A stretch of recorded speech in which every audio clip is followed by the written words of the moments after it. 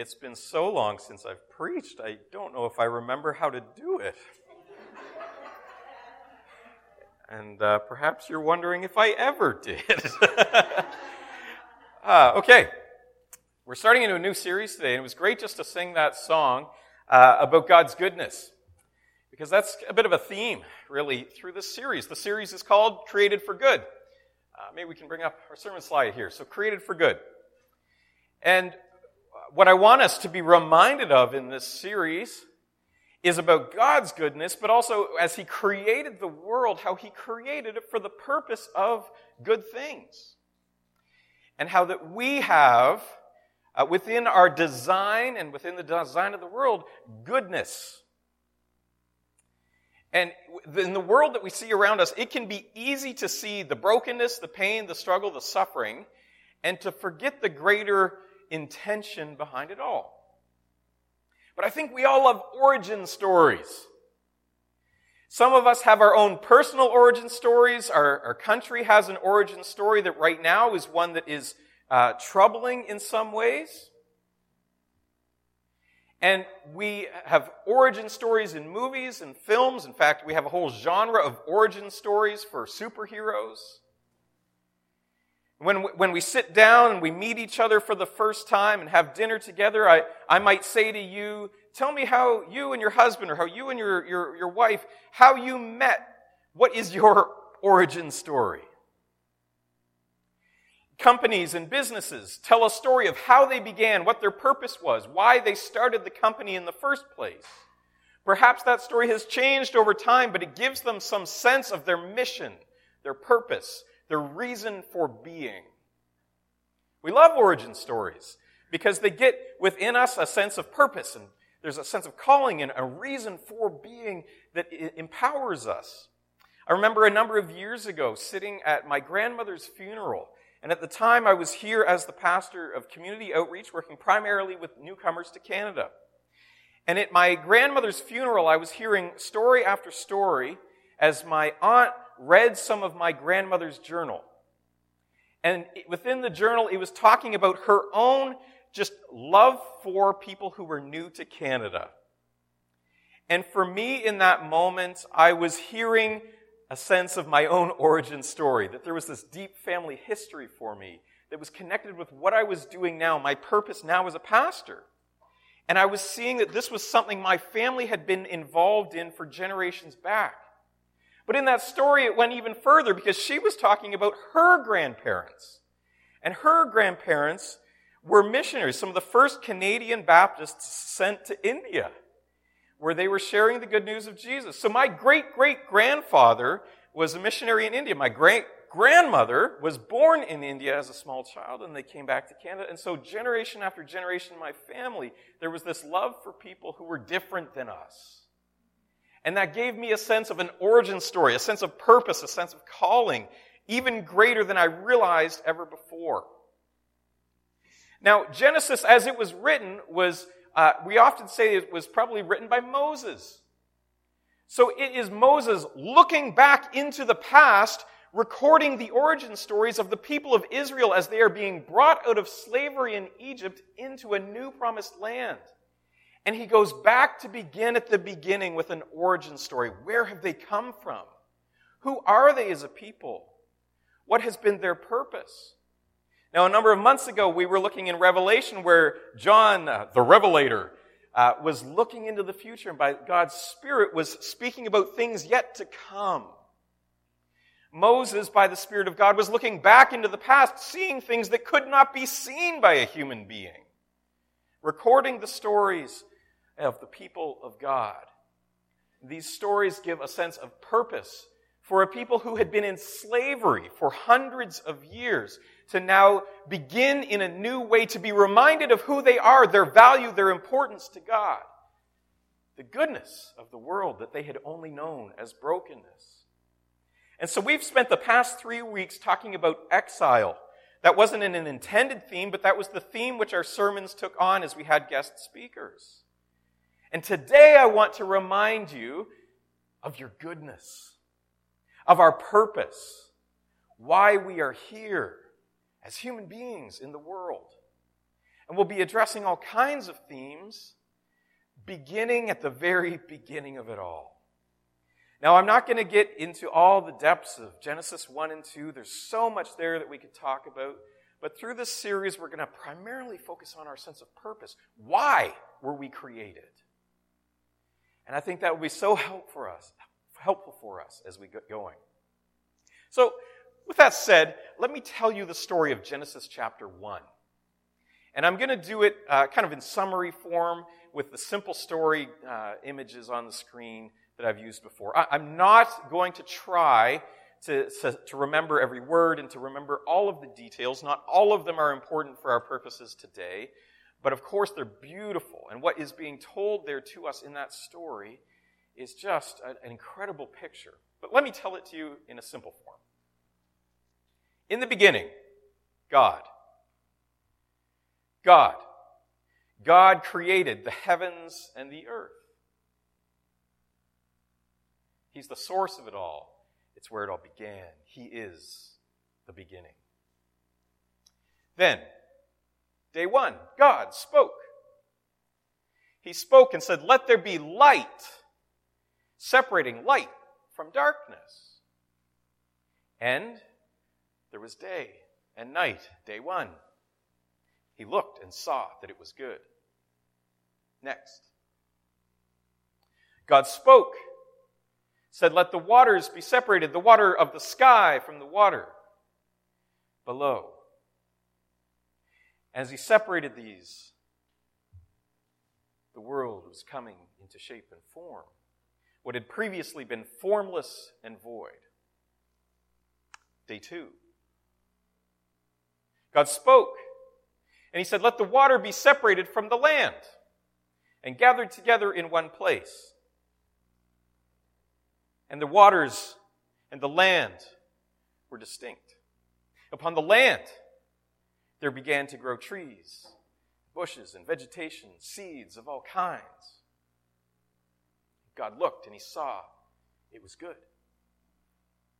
Day 3. Then, God spoke and he said, let there be lights to go within the light and the darkness, the day and the night. One greater in the day that will shine brightly, one lesser in the night. God looked and saw that it was good. Day 4. Next. God spoke. And he said, the waters above and the waters below, let them be filled. Let the waters above be filled with birds of the air. And let the waters below be filled with the fish of the sea. They were teeming with life, birds, fish. God looked and saw that it was good. Day 5. Then God spoke. He created animals of all kinds, livestock, and the world was teeming with life. And then God made humans, men, women, in his image, just like him. God said, let us make man in our image, and humans came. Let's go to the next slide here where we see God speaking to those people. He is blessing them. And he says, the two of you, be fruitful and multiply. Fill the earth. Take care of, have dominion over this world. Watch out for and take care of the animals. Shepherd them, guide them, care for them. And it was beautiful. And God looked over all that he created and said, it is good. Day 6. Then, we see on day 7, God rested. God rested from his work and enjoyed all that he had made. And the world, God and people were in harmony and in love. And the people were in relationship to the world in peace. And all was good and whole. And as God had said, it is good. Isn't that fun? Isn't there a sense, just as it's repeated throughout, of there's something good happening, something powerful happening? Now, within that story, when I say story, I'm not saying that this is untrue in any way. But it's revealing to us a sense of purpose behind it. It's not scientific. It's not answering scientific questions, and yet it is addressing something. Where did it all come from? It's not telling us how God made it. It's telling us who made it. It's telling us the quality and the character of what was made. It is good. Not every question that we might have about the creation is answered there, and yet some of the most important ones are. What is the source? Who? God. And what is it about? Well, it is good. And that's what the story is telling us. Our origin story. In fact, if you didn't know, Genesis essentially means origins. It's our origin story. But I want to show you something else here. Go to the next slide. I've organized the slides here. If you're listening to the podcast, what I've got is days 1, 2, and 3 on the top, and days 4, 5, and 6 on the bottom. And when I drew these pictures, I drew them intentionally to show you what's happening within the story. As the story began, in the first several verses, it says that the world was formless and void. There's different ways that's translated. I'm going to try to butcher the Hebrew by saying tohu wabohu. And tohu is a word, but wabohu, it really isn't. And so we don't really know for sure what it means. It could be something kind of like, when you make up a word like 1 billionth billionsy or 1 gazillion. We all kind of know what a gazillion is, but it's not a real number. It's to imply something. Some translators have translated the word of what this all was like was that it was wild and waste, formless and void. There's all kinds of ways to say what it was like, but it was essentially nothingness. There was nothing. Try to picture nothing. Okay, close your eyes, picture nothing. Kind of hard, isn't it? And how we conceive of nothingness is different from how the ancient Hebrews would have conceived of nothingness. But tohu wabohu is that thing. It's formless and it's void. It's got no shape, it's got no contents. One way that we could see how this story is being told is that God is the host. And God is creating a place in which we can participate in life with God, to enjoy His hosting of us. So we might picture the first 3 days as God creating a table. Picture an empty dining room table. And then the second 3 days, God is putting things on the table to fill it up. There is becoming a form in the first 3 days, and then that void is being filled on the next 3 days. This isn't poetry, but it's poetic. See, on day 1, there's light and the dark, but look at day 4 now. What does God do? He fills the light and the dark, the day and the night. He fills the light with the sun, and He fills the dark with the moon. On day 2, where He separated the waters above and below, we now see on day 5 that He fills the waters above with birds and the waters below with fish. On day 3, where God separated the water of the land from the land itself and began to grow trees and vegetation, we now see on day 6, He fills that land with animals and people. God is setting a table, and then He's filling it with good things. He's taking a form, He's creating a form, and He's filling it. What the story is telling us is that God isn't making the world without purpose. He's making it full and alive. He is creating a space where life happens. It's intentional. It has purpose. It has a plan. And, as He said throughout, He sees that it's good. This is really interesting.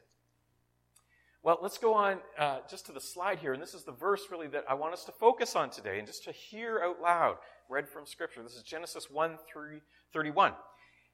And throughout the text, it mentions God looking and seeing that what He's creating is good. But then at the very end of His creation, it says this, "Then God looked over all He had made, and He saw that it was very good."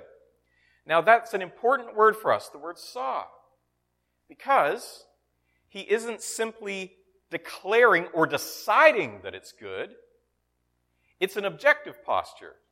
He's looking and he's recognizing, oh, that's good. He's not saying, I made something and it's good. I'll call it good. No, he's looking and noticing that what he's created is good. Well, the reason for that is because God is good, and whatever God creates is going to be good. It's a reflection of him. So God sees that what he's created is good. Now, I want us to hear that verse, and this verse is so important because I think sometimes it's easy for us to recognize the brokenness of the world, even the brokenness of our own hearts and our own conditions, or certainly of other people. But doesn't it do something to hear, oh, you were created good? And when you look at a child and when you say to that child, I love you, you are good, it fills them up with a sense of life, doesn't it? I'm sure whenever you get encouraged, it fills you up, makes you feel alive. God didn't create you to be a mess. God didn't create the world to be chaos. He designed it with intention and purpose and filled it with good things, and he wants your life to be filled with good things. God looked at all that he created and saw it was good. That's a wonderful thing. And I think in churches, in Christian life, and as human beings in general, we've often had a weird relationship with the world around us. Sometimes we've tried to actually experience that goodness so much that we've indulged in it. There's this kind of hedonism that we take pleasure in all these kind of ways, and we try to capitalize on the world so much that we're overdoing it.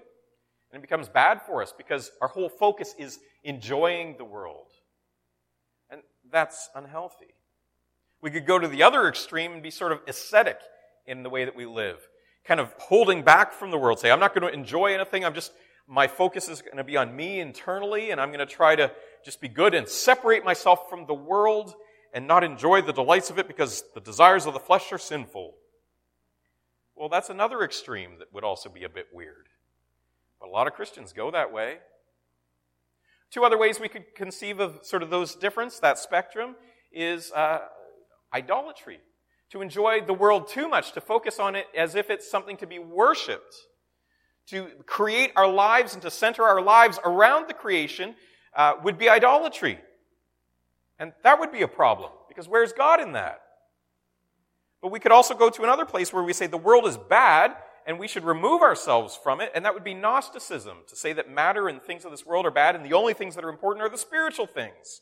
So I'm going to forget about the world and I'm only going to be paying attention to the spiritual things of God. Well, that would also be weird because God created the world good. So what I want us to do today is to recognize the goodness of creation and what God created it for, so that we begin to have a sense of how we live within it well. That we don't enjoy it in a way that's too focused on desire and pleasure and delight, but that we enjoy it as God did, with delight, because it's good. And that we don't remove ourselves from it too much and become avoidant of the things that are good, but we enjoy it and participate in it in the right and proper way. So what is the purpose all behind this? I was reading from one particular book over the past couple of months, and I want to share it with you. The book is called God's Good World by Jonathan R. Wilson. Jonathan, he wasn't one of my professors, but I met him a number of times, and he's been a professor at the school that I attended, and I've also read a number of his books as part of courses. He's a deep and thoughtful man, and I've appreciated him a lot. Here's a quote from his book, God's Good World. And this actually spans over a couple of pages, so I'm condensing it a bit. But we are part of creation, he writes. To live is to participate in creation. The Hebrew word for this wholeness is shalom, peace. Our telos, now telos is just a fancy word we use to talk about our purpose or the reason we exist, the end of it all. Our telos is to participate in the peace of creation. So our whole reason for being, the reason that God created us good, was so that we could participate in creation with God. Like God. And we are meant to participate in the peace of creation, the wholeness of creation. We were designed and intended to be part of it all, right in the thick of it. Oh, I just realized I'm quoting a TikTok meme right now. Into the thick of it. Most of you have no idea what I'm talking about, and that's probably better. But we are meant to be deeply engaged and participating in all of creation. That was how God declared it in the beginning, you'll remember. We are meant to be involved deeply in every aspect of creation and to make it better. We'll look at that more in the weeks to come. But what we're going to focus on is how we as human beings participate in peace, help produce a sense of wholeness and shalom within the world.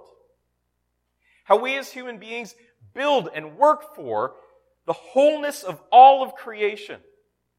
That shows up in human relationships, how we see ourselves, how we relate to one another. It shows up in acts of justice towards other human beings. It shows up in the way that we work, how we participate in culture and art, how we participate in society as a whole. Working for the peace of creation plays itself out in acts of service. The way that we rest, the way we care, the way that we live in the world as a whole. What a beautiful thing to think that our purpose for being here is to enjoy, participate in, work for, and build peace. Now, one of the things that happens a lot of times in churches is we read the first 2 chapters of Genesis and get right to chapter 3 where human beings mess it all up. And it's almost like we see chapters 1 and 2 as just like this quick little story to get to the point. Well, the world is broken and we're all terrible. Our sinful hearts are ruling and reigning. Well, yes, that is the world that we live in now. But today, and our purpose over this series is going to be listening to focus on how we are created good, what our purpose and intention for was. Now, things aren't the way they're intended to be. That's the situation of sin. Yes, that is the reality that we find ourselves. But we need to first recognize why we were created, what we are supposed to be about. And if you want to know a basic frame of the whole story of Scripture, it's that we were created for good, we were damaged by evil, and in Christ we were restored for better, and then as a church we are sent to heal. Now, restored for better means that we are going to experience the world even better than what we saw in Eden.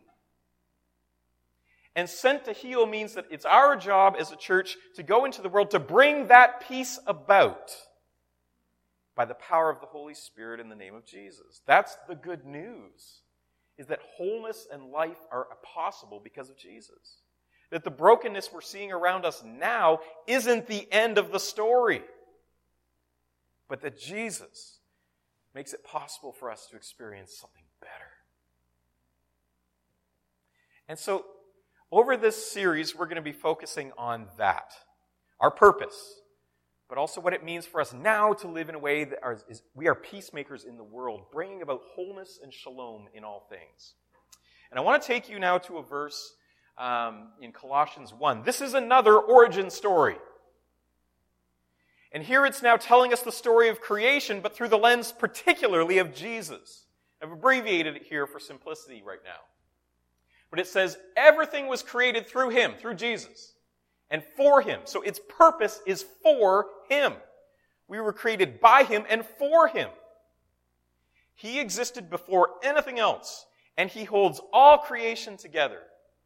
For God in all His fullness was pleased to live in Christ, and through Him, God reconciled everything to Himself. He made peace with everything in heaven and on earth by means of Christ's blood on the cross.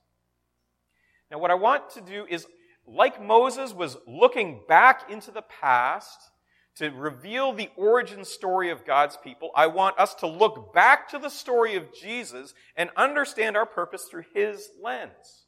Because in Jesus, we see several things. First of all, Jesus came in the flesh.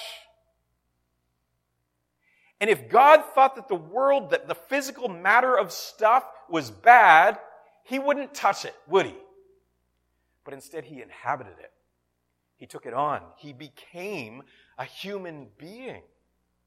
And so in the incarnation, we see an affirmation that the world is created good, that stuff isn't inherently bad. He comes to redeem it. That's his whole purpose. He wants it back. And so we also see not only that incarnation affirms the goodness of the physical existence, but also it affirms the value of it because he's willing to even die for it.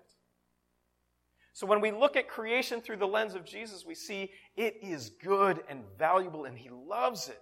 In fact, what do we read in John 3:16? God so loved the world that he gave his son. So through this series, we're talking about how the world was created for good, and then through Jesus, it's restored for better, and that we as human beings are sent to heal. And we're going to be talking about what it means for us to live as peacemakers, to live as people who create shalom and wholeness within all things. I want to remind you that sadness and tears and sickness and brokenness are not part of God's design. Remember, we heard that all the way back in Revelation. What does Jesus declare at the end? Behold, I'm making all things new. And there will be no more tears, no more sorrow, no more sadness, no more sickness. That's what God intends for us. That's what we as people can work for and bring about in our world through his power alone. So that's a beautiful thing. And as I reflected on all these things, I thought, I want someone to help us hear that story in a way different than I can even express.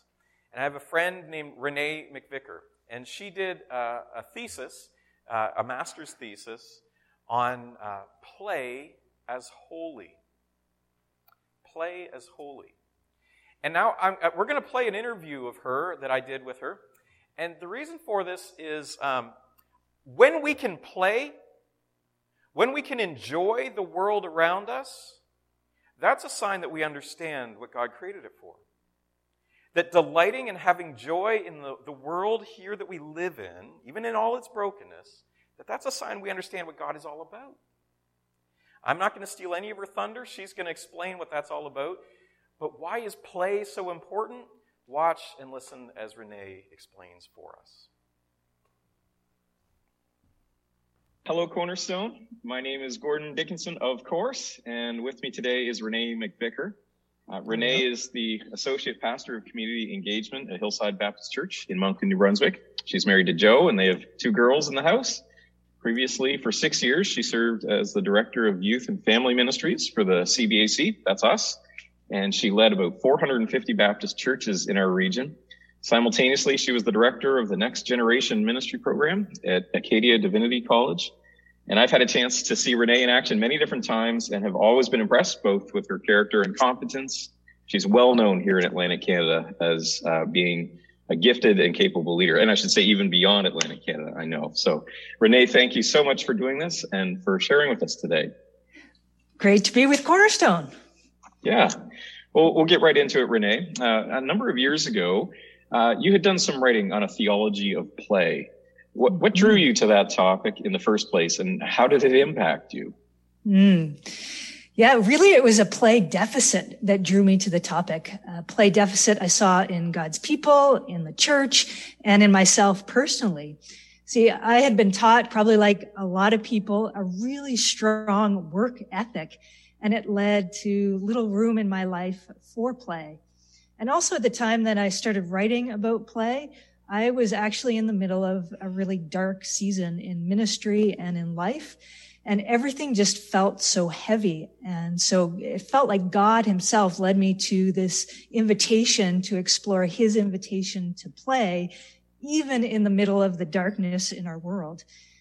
And see, I think the danger is when we don't have a theology of play, we derive our worth and we evaluate the worth of other people from work and productivity, which, as you know, Gord, and I'm sure the congregation knows, that's not the gospel of Jesus.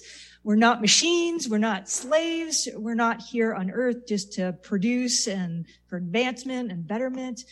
We're children of God in relationship with God. And even if we don't produce another thing, God loves us and delights in us. So it was really seeing this deficit that led me to explore more.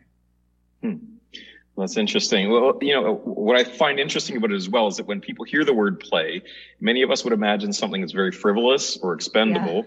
Yeah. It's something for kids. It's not something that serious people or serious Christians do. We're surprised to hear that play is somehow meaningful to God and much less reflective of who God is. So what have we been missing, Renee? How does play reflect the nature of God? I think that's such an important question because ultimately it reflects our understanding of the character of God and our vision and how big that vision of God is that each of us has. And I think part of the very essence of God is joy. God is the most joyful being in the entire universe. And God takes great delight in all of his creation, whether that's, delighting in the dolphins that swim in the sea or the birds swooping in the air or us human beings skipping stones on the water. We know that in the creation that you're studying together in Genesis, when God looks at what he created, he said, it is good. And I think the meaning of that word good sometimes gets lost with us in the English language. And in the Hebrew, the word is tov or tob, and it means unrestrained joy and wild delight. So God and the world God created is charged with that joyful delight, just waiting for us to discover it. And so that's play. Play is the invitation to go exploring for that joyful delight that God's already planted in the world. And God takes delight. And we enjoy the good friendships, relationships, good gifts he's given us in this world. And so when I look at play in scripture and then in life, I actually see it as a sign of God's kingdom, a sign of how God's kingdom of heaven has and is breaking into our world. Because God's kingdom is that place, right, where there's no tears. There's actually no hierarchy. We're all equal like we can be when we play.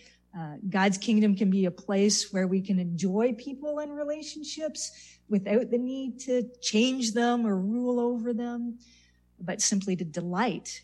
And so I think it's a taste of heaven. And especially when we see the darkness and the evil in our world.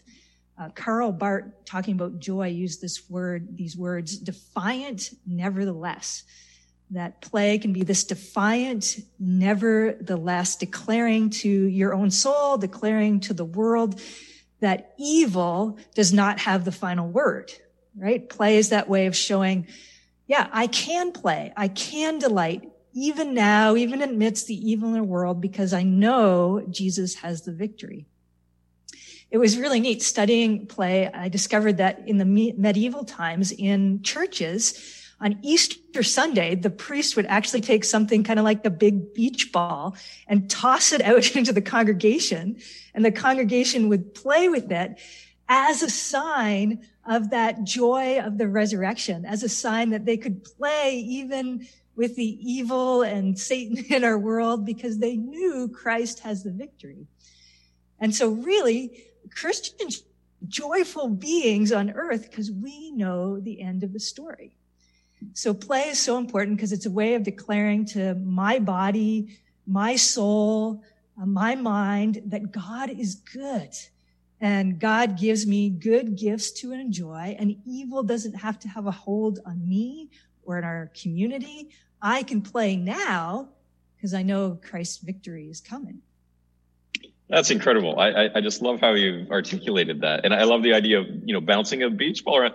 I got in trouble for things like that in youth ministry back in the day. And you're telling me that that's, how people have been doing in the church for a long time. I love that. Let's bring that back on Easter Sunday. Absolutely. All right. It'll be a new tradition here at Cornerstone. So, you're helping us picture things. Help us imagine even further the impact we'd see if Christians all around the world understood play and participated in it. And along those lines, perhaps you could give us some suggestions for practices, habits that would help us in that, not just bouncing around a beach ball. Well, let me start by saying I think a simple definition of play is delighting in God, creation, and others. So as you think about it, think about activities that make you feel fully alive and glad to be alive. So not activities that abuse or use others, or not activities that just numb you out, but activities that cultivate joy for all the good God has planted in our world. So yeah, let's imagine together if Christians all over the world understood and participated in play. I think we'd be that defiant nevertheless among our neighbors and our coworkers and our friends who would start to wonder, how can we have such joy in this world with all its challenges and heaviness and tragedies and darkness? Our play could be a sign posting to the fact that we're living for a greater reality than just what we see in this world. I think our play can be a sign pointing others to the joyful, free, grace-filled life that's available in Jesus. I think our play can spark the joy of our Creator God in other people. But I also think many of us, especially us serious Christians, have forgotten how to play. So if that's you, go easy on yourself and start small, even just introducing 1 hour of play a week, or if you have to, spreading that hour over a couple days. And one thing you can do is remember the activities that have brought you joy and made you feel fully alive in the past. Even when you were young, what brought you joy? Maybe riding a bike without having a real destination, or taking out a kayak and not taking your watch or your phone. I know, radical. Or climbing a tree, or playing a board game, or building something, whatever it is that reminds you of the joy and goodness in our world. Another great practice is just to get around kids that know how to play, that haven't forgotten yet how to play, and just join in with them, whatever they're doing, playing hide and seek or on the floor with their cars and their toys, and let them be your guide, your coach in play. And I think another helpful practice is actually to stop thinking we need to be productive all the time. And if you have to schedule it, but schedule unproductive time to do nothing but delight in the goodness from God, the good gifts God gives, whether that's food or good friends, or taking a cool dip in a river on a hot day, or lingering over a good cup of coffee. Or I love right now pulling out the hammock in our backyard and just reading a book that has nothing to do with work, but allowing yourself unproductive, playful time. I mentioned to you, Gord, that when I was writing this thesis on play, I was actually in a dark season myself. And so one of the things I did at first to practice play was I went and bought some bubbles. And I felt so ridiculous. I was sitting there by myself, pulling out that little wand, blowing bubbles, going, what am I doing? But it was so good because I had a cat at the time, and my cat started just playing with those bubbles and was mesmerized. And as I just kept going through that practice of trying to play again for the first time in a while, joy and hope started to rise in me again for the first time in a long time. And it really felt like a miracle to feel play starting to restore some joy. And so play served as that reminder in the midst of darkness and sadness that it really is okay to play and laugh and be silly, because darkness does not win and Christ does have the victory. And it really is that beautiful taste of heaven that play can be. And so that's part of my hope for all the folks at Cornerstone, is they get to experience this joy of play. That's so wonderful. I think you've given us a wonderful picture of just how full this is and how God really intends for us a life that's beautiful and incredible. And, Jesus says, come that you might have life and have it to the full. And that's, I think, what you're describing for us. And I also thought about just the words, that the sign of the Spirit, the evidence of the Spirit or the fruit of the Spirit, we're more familiar with that language, is joy. This really is God's character. So, wow, just thank you so much, Renee, for sharing all these thoughts with us and your research, your work, and all of that. So thank you so much. Yeah. My pleasure. God bless. Wasn't that great? Didn't Renee just express that so well? What? What are you looking at? Just hold on. Just hold on. I know you know what's coming. But you know what? We're actually going to take communion now. And I know that some of you are thinking, while you're holding a beach ball? I'm going to set it down, and we're going to serve. And I'm not doing this to make light of what Jesus did. I'm doing it because we can make light because of what Jesus did. Okay? So we're going to take communion. We're going to reflect back on what he's made possible for us in his death, in how he made peace throughout all of heaven and earth. And we're going to reflect on that and remember that, but we're also going to remember we have joy and goodness because of that Jesus came to give us life and so we could have it to the full. So I want you to take the bread and the juice that's there. And, I just could not allow us to eat those terrible, they're called miracle meals. We have to actually taste some bread and juice today. And I hope you've got enough at your table. Serve each other if you would, and hopefully we can do this in a way that's all right. And I want to remind you as we take this bread, take it in your hand. This bread reminds us that Jesus came in the flesh and that he said, in so doing, that the world was created good. He reminds us of that very fact, so much so that he was willing for his body to be broken to restore it. And that there is the gift of his Spirit, his life that was in him, within us as we follow him into that newness of life. That he declares over us ultimately, behold, I am making all things new. And so we can celebrate against the darkness, against the grief and brokenness of the world, and we can enjoy the goodness of God and the goodness here in the world as we work for peace together. And now to the one who is making you whole in Jesus Christ, who there at the cross took upon himself the curse and brokenness of the world to restore it, to make unity and wholeness, shalom, peace. Eat this bread and drink this cup, and may the life that was in him be in you also. Eat and drink.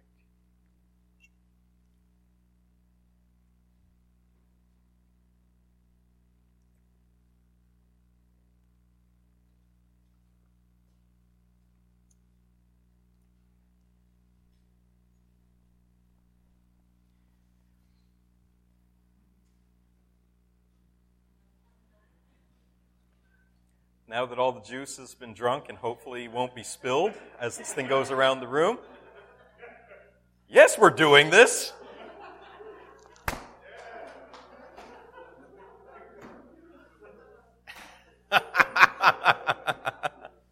Let's get it over this way. Come on, come on. Whoa, keep it going.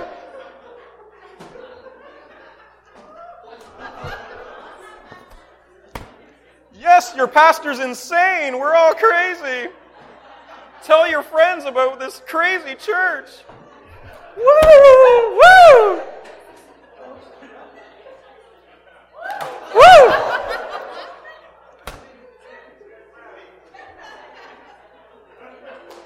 All right, let's leave it there.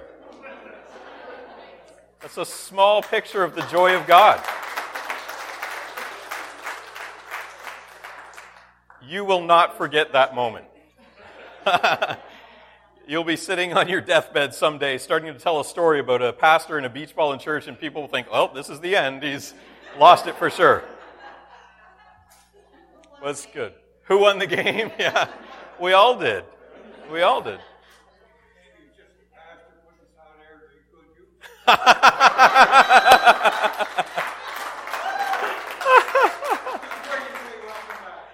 Welcome back, Dick.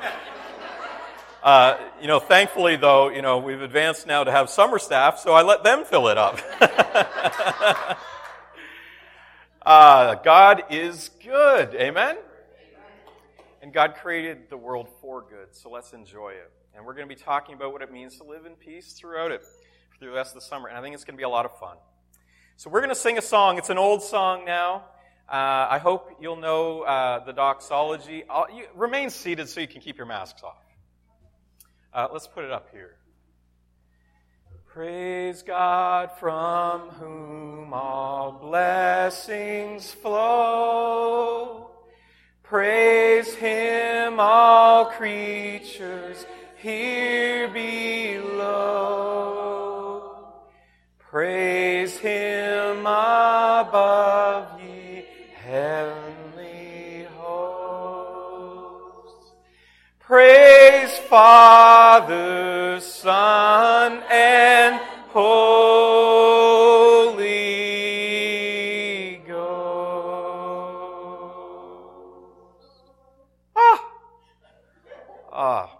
It is good.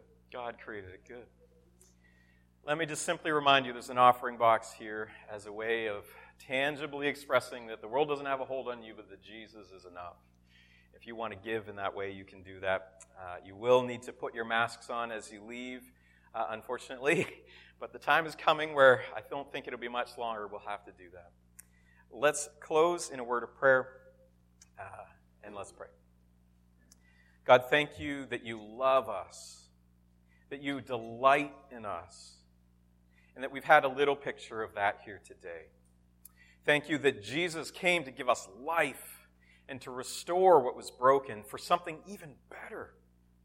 And that we are part of your mission in the world to heal it, to bring about that wholeness and shalom peace that you created it for in the first place. Help us to find ourselves in your story, to enjoy our part that we play, and to allow the fullness of life to be what draws people in to your goodness.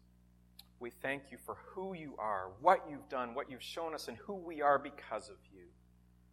In the name of Jesus, we celebrate and declare your goodness.